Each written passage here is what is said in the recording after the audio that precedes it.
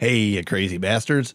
Welcome to this week's episode of E-Crime Bites. And this is where I read the court documentation, then roast the criminal so you don't have to.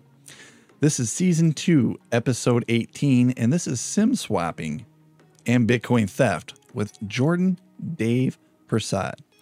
All right, now, this is Act number 2, Make Fat Stacks, which is where I tell you how he made his money and then eventually was caught by law enforcement.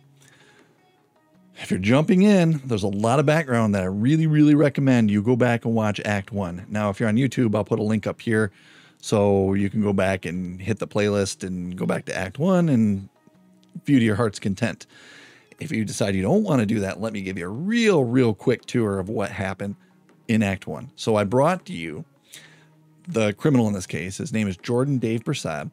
He had a background from poverty, so he grew up in tough times, and his mother met this guy that was really into this online gaming, and Jordan looked at him. He was his stepfather, and the stepfather hung himself. So Jordan kind of spiraled into the online world, and he also had a best friend in the online world. He died of fentanyl overdose, and the best friend's brother died of fentanyl overdose same night. Spiraled further. Jordan also lost his girlfriend that he met online. Spiraled further. Now Jordan is within a group of people that have now purchased big lists of usernames and passwords of email addresses of victims out there on the internet. And they've written computer programs to go through these lists to pick out victims that have higher than normal cryptocurrency holdings. Because now in this act, they're going to exploit this. So now I think you're caught up. So let's go ahead and get right into this episode, which leads to some background. And I apologize. In order for you to understand this, I got to talk about sim swapping. And I realize part of our audience probably haven't heard the episodes I've done in season number 1, where we start talking about sim swapping. So let me give you a real quick tour of sim swapping if you've never heard it. So imagine you have your phone, right? Everybody has a phone nowadays. This thing has either a physical card in it, or nowadays it's also, it can be an electronic, like a virtual card that you never see. It's just it's kind of like a software number in your phone. This card is called a SIM card, S-I-M, and that ties your phone number to your physical phone. So if you imagine if you're like T-Mobile or you're Verizon or something like that, your phone company knows your phone through that SIM card. It takes that phone number, assigns it to that SIM card. That SIM card gets plugged into your physical phone. Your phone lights up with that phone number. Okay? I hope you're with me so far. So the attacker buys just like a throwaway phone and a new SIM card. Both of these things you can get online. They're not expensive. The attacker then calls up and socially engineers, or even easier sometimes, simply just pays off an employee at the phone company of where your phone is registered through. So say like Verizon or T-Mobile. The attacker will call them, either pretend they're you and trick them into assigning your phone number to their SIM card, or they will just pay off an internal employee there and they'll just flip it in the computer, and the same thing will happen where your phone number now will be associated with that attacker's SIM card and that attacker's phone that they bought. Now, this is where things get really sideways. Since the attacker is you on your phone, your phone number from the phone company, what they will typically do is go to accounts like Instagram or your email account or other social media accounts and say, I forgot my password. And these services, some of them will text you a link to reset it. So that's one way you can take a phone like that that's been SIM swapped and take a hold of somebody else's account, is if you can get that text to come to that new phone, you can then reset the username and passwords, and you then own that account. And a lot of times they only need to do that with one big account, like say your email. If they can do that with your phone and get access to your email, pretty much every other account then trusts your email. And you can go to all those other accounts and say, I want to reset my password. I want to reset my password. I want to reset my password. They all go to that compromised email account. The attacker then resets all your passwords and then owns all those accounts too. So you can imagine this SIM swapping is a big, big deal when it comes to compromising people's accounts and computer security. Now, this is what happened. That's what his crew did. They SIM swapped people's phones using that whole process that I talked about. And they did it both ways. They either hired insiders at phone companies or they social engineered the phone company. So they did it both ways that I explained. This allowed them to take control of their victims' phone numbers, which then gave them access to their cryptocurrency accounts, and they could reset passwords. Oh, so one of the things I forgot to mention in the SIM swapping background is once the attacker has your phone number, a lot of times they can generate those multi-factor codes that are used to protect accounts as well. So if you're familiar with usernames and passwords of accessing your account, but then a service saying, what is your 7-digit code on your application? Or, hey, I just text you a 7-digit code. Can you put it in here now? That's multi-factor authentication. When they own your phone and it's text, they have your multi-factor authentication codes as well. So that's not to say that multi-factor authentication is bad and it doesn't protect your accounts. It's just saying once attackers have your phone, they can exploit this security protection that you've put on your account as well, if they use the text messaging multi-factor, which most services do. And it's probably the most insecure version of the multi-factor out there. Okay, so once they were in the cryptocurrency accounts of their victim, I'm talking Jared and his co-conspirators now, they would transfer the funds out into accounts they owned. And a lot of times they would launder them through mixing services and other exchanges. And if that doesn't make sense to you, I'm not going to go in depth on this, but basically with cryptocurrency, there's a ledger out there kept of how this information or how this currency is traded hands through accounts. And there are services out there where you can send your cryptocurrency through that kind of obfuscates that ledger for you. And we talk in depth on this in season 2, episode 7, which is the criminal's brother swipes $5 million Bitcoin back from darknet seizure because their whole darknet service, it was Helix, one of these mixers that criminals like Jordan would use to send his cryptocurrency through in order to obfuscate where it came from. Once the loot made it in their accounts, they would then divide it out amongst the crew and they'd all be on their way and they go spend it, right? So let's talk about one victim real quick here. This is April 4th of 2022. There was one victim that lived in the state of Arizona. Persad and his crew stole $28,000 of crypto from this victim using this whole scheme, this generic scheme that I brought to you. This was the victim that the government will later use to charge Jordan Persad of his crime. So that's why I'm sort of setting the stage for you here. It's not clear how the government initially found Jordan Persad.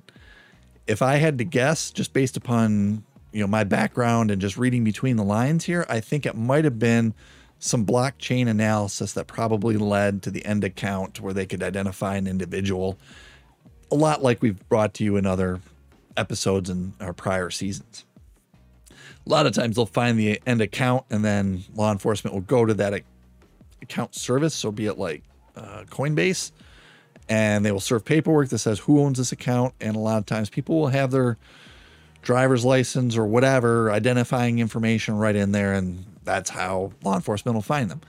I don't know that is the case here, but that was the case in other episodes that I brought you previously, and that could be the case here as well. So all said and done, how much did Jordan Persad make off his victims? They stole, meaning him and his co-conspirators stole almost $1 million worth of cryptocurrency. It was $950,000 worth of cryptocurrency. So almost $1 million. His haul, Jordan Persad's haul, was $475,000. So nearly half of what they made, Jordan took home. So I would imagine he's got to be the head honcho of that group if he's making half of what that group makes. Because all those tasks that I talked about earlier, where you had all those people filling all those different roles, you had to have at least, well, we knew he had at least 3 co-conspirators.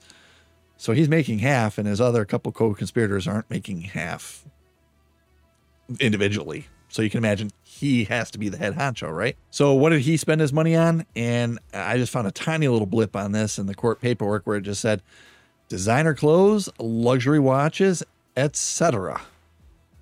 So nothing real exciting, unfortunately. I mean, that wasn't exciting to me. I don't know. If I had a bunch of money, the last thing I'd be buying is designer watches and nice clothes. I'd be buying fun things like boats and cars and airplanes and taking trips and things. But that was what he chose to spend his loot on. So if we fast forward to June 5th of 2023, so this is just a couple months ago from when I recorded this, there was a guilty plea and arrest all at once. It was like he entered the court system saying, I'm guilty, punish me. So he was charged with conspiracy because, as I said, he had this group and they have, the whole group together would pull off this crime. So I think maybe that was the best law to charge him with, was conspiracy. Maybe that was the stiffest charge that they could hit him with. Sometimes I've seen this where they have the plea almost in hand when everything goes down in court, where it's like, hey, we're indicting him, or the charges come out and we have the plea and it all gets tied up all in one day. Maybe that's what happened here. Okay. Now, this is a point where I thought was really interesting to kind of give you an understanding of what type of person Jordan might be. This is something that Jordan's lawyer wrote in one of the documents when he was trying to describe Jordan. And I'll read it for you and then I'll give you my thoughts. They say, emoting, meaning emotion, is not in the defendant's repertoire. This is what the United States probation saw. It's not a lack of remorse. To the contrary, after the defendant pled guilty and met with the United States probation, the defendant and undersigned counsel met outside the federal courthouse while awaiting our respective Ubers. The defendant was going to his hotel and the counsel writing this was going to the airport. All of a sudden, the defendant shocked the lawyer by suddenly hugging the lawyer and thanking him for caring for him like he was family. So you can imagine a lawyer, this is just their job, right? And they're getting ready to go to the airport. And Jordan just turned around and just hugged him and said, I thank you so much for fighting for me. You've been there. It's like you fought for me and cared for me like I'm family. Then Jordan started to cry and explain that he ruined, meaning Jordan ruined, his family's life by being selfish and his criminal actions. And the attorney says, hey, Jordan was awkward in his embrace of me, but his emotion was real. So this is kind of why I give you the background. A lot of times it's not these real super malicious defendants out there that don't care about anybody else. We brought to you those defendants, but sometimes they're defendants that are just, they have difficulty with the real world and they're online and it's like this. And it's like Jimmy Zong and now Persad, where they're just socially awkward, but they're very good at what they did criminally online. There's a sentencing hearing on October 10th of 2023. So this is about a month ago from recording here. The government comes in and they say, hey, we want 30 months of prison and 3 years of supervised release. And they say, hey, this is the low end of the sentence, okay? We also want restitution to the victims in the tune of about $950,000, what Jordan made in his crimes here. The defense steps up at the hearing and says, hey, there's no doubt he committed a severe crime here, but he has no prior record. He's never seen a jail cell before. He's just over 5 feet tall and not even 140 pounds. He's about to go into federal prison system where inmates of his stature could end up prey, especially inmates of his stature who are young and immature. A sentence below the guideline range will most certainly scare the ever-living daylights out of this defendant and impress upon him the gravity of his offense. Federal prison will not help the defendant mature. Federal prison will not provide effective correctional treatment. Federal prison is not a panacea. A very short term of prison followed by intensive community supervision will be much more effective in this case. The defendant should not be given up on at this age and stage in his life.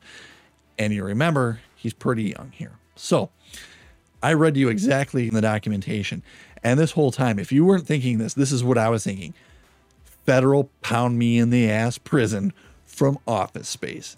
Yeah, this guy, 5 foot tall, 140 pounds. This is, I was maybe 140 pounds in high school. So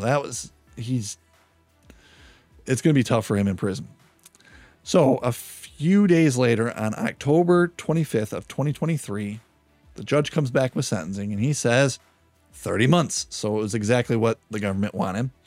And they also said supervised release, 3 years. Again, exactly what the government wanted. So you can imagine tiny Jordan, 140-pound Jordan, probably shit a brick at that point because he's looking at over 2 years in federal pound me in the ass prison. Court also says you have restitution to the tune of about $950,000, which was the amount that he stole from his victims. And then they go on and they list all the victims, and it's just initials. Let me give you a little bit of high and low. I see some victims in here have $47,000 stolen from them. There's some other victims in here in the 20 to 30,000. Oh, here's one for 60,000, one for 72,000. And then there's some lower amounts. There's some 1,600 amount. It's probably the lowest. There's another one that's about 7,000. So it's the range of victims that he has to pay back. And that's it. That's the end of our case. I hope you enjoyed it. Here's some final thoughts.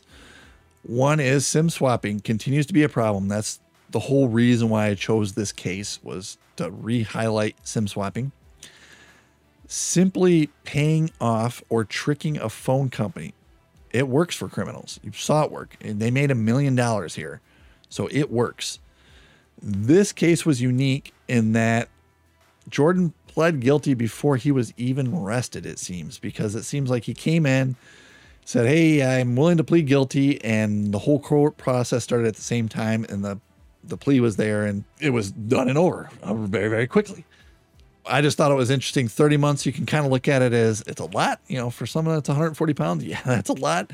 But also 30 months, not a lot when you compare it up to some of the other sentences that we've seen in the other cases that I've brought to you in previous weeks. And I could not help this whole time. It felt like Jordan Persad's background reminded me so much of Jimmy Zong,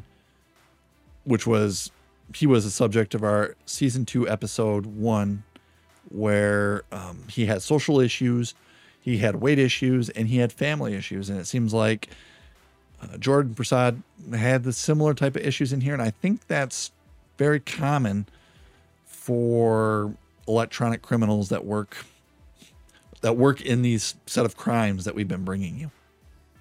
So if you haven't yet, please do give season 2, episode 1 with Jimmy Zong a listen, because it's an incredible episode. So with that, if there's anything you liked in this episode, please like, subscribe, follow, thumbs up, whatever it is on your application that you're watching me on. I try to push this out on several different applications like Facebook, LinkedIn, audio podcasts. I do it on YouTube. So I try to hit on a bunch of them. Whatever it is, please, whatever positive thing that helps me out, it lets people see this that haven't seen this before. If you haven't been to our website, please do. I've got all our social media links across the top there. It's ecrimebites.com. Bites spelled the computer way. B-Y as in yellow milk, TES.com. And if you are now confused of why I say Y as in yellow milk, fuck you, because I gave it to you in Act 1. So if you didn't watch Act 1, you got to go back. I explained, I even gave you pictures of yellow milk of why I keep saying this. So If you're confused now of why I'm saying this, please go back to Act 1 of this episode because I explained it over again. All right, so with that, let me give you a real quick preview of next week. Next week, I'm bringing you Pandemic Fraud and Guns with Jovan E. Turner. And this is a pretty interesting case because it not only involves fraud, it involves social media accounts housing the evidence of said crimes. I'm trying not to give too much away at this point. But also, someone fucking dies in this. Yes, you have to tune in. You have to tune in because that was an absolute plot twist for me that I found near the end of the research. And I went, holy shit, did not see that coming. Maybe I did because Guns is in the title. Who knows? But please tune in next week. This is another really crazy episode that I'm going to have a lot of fun bringing to you. So hope to see you then. All right. Thanks. Bye.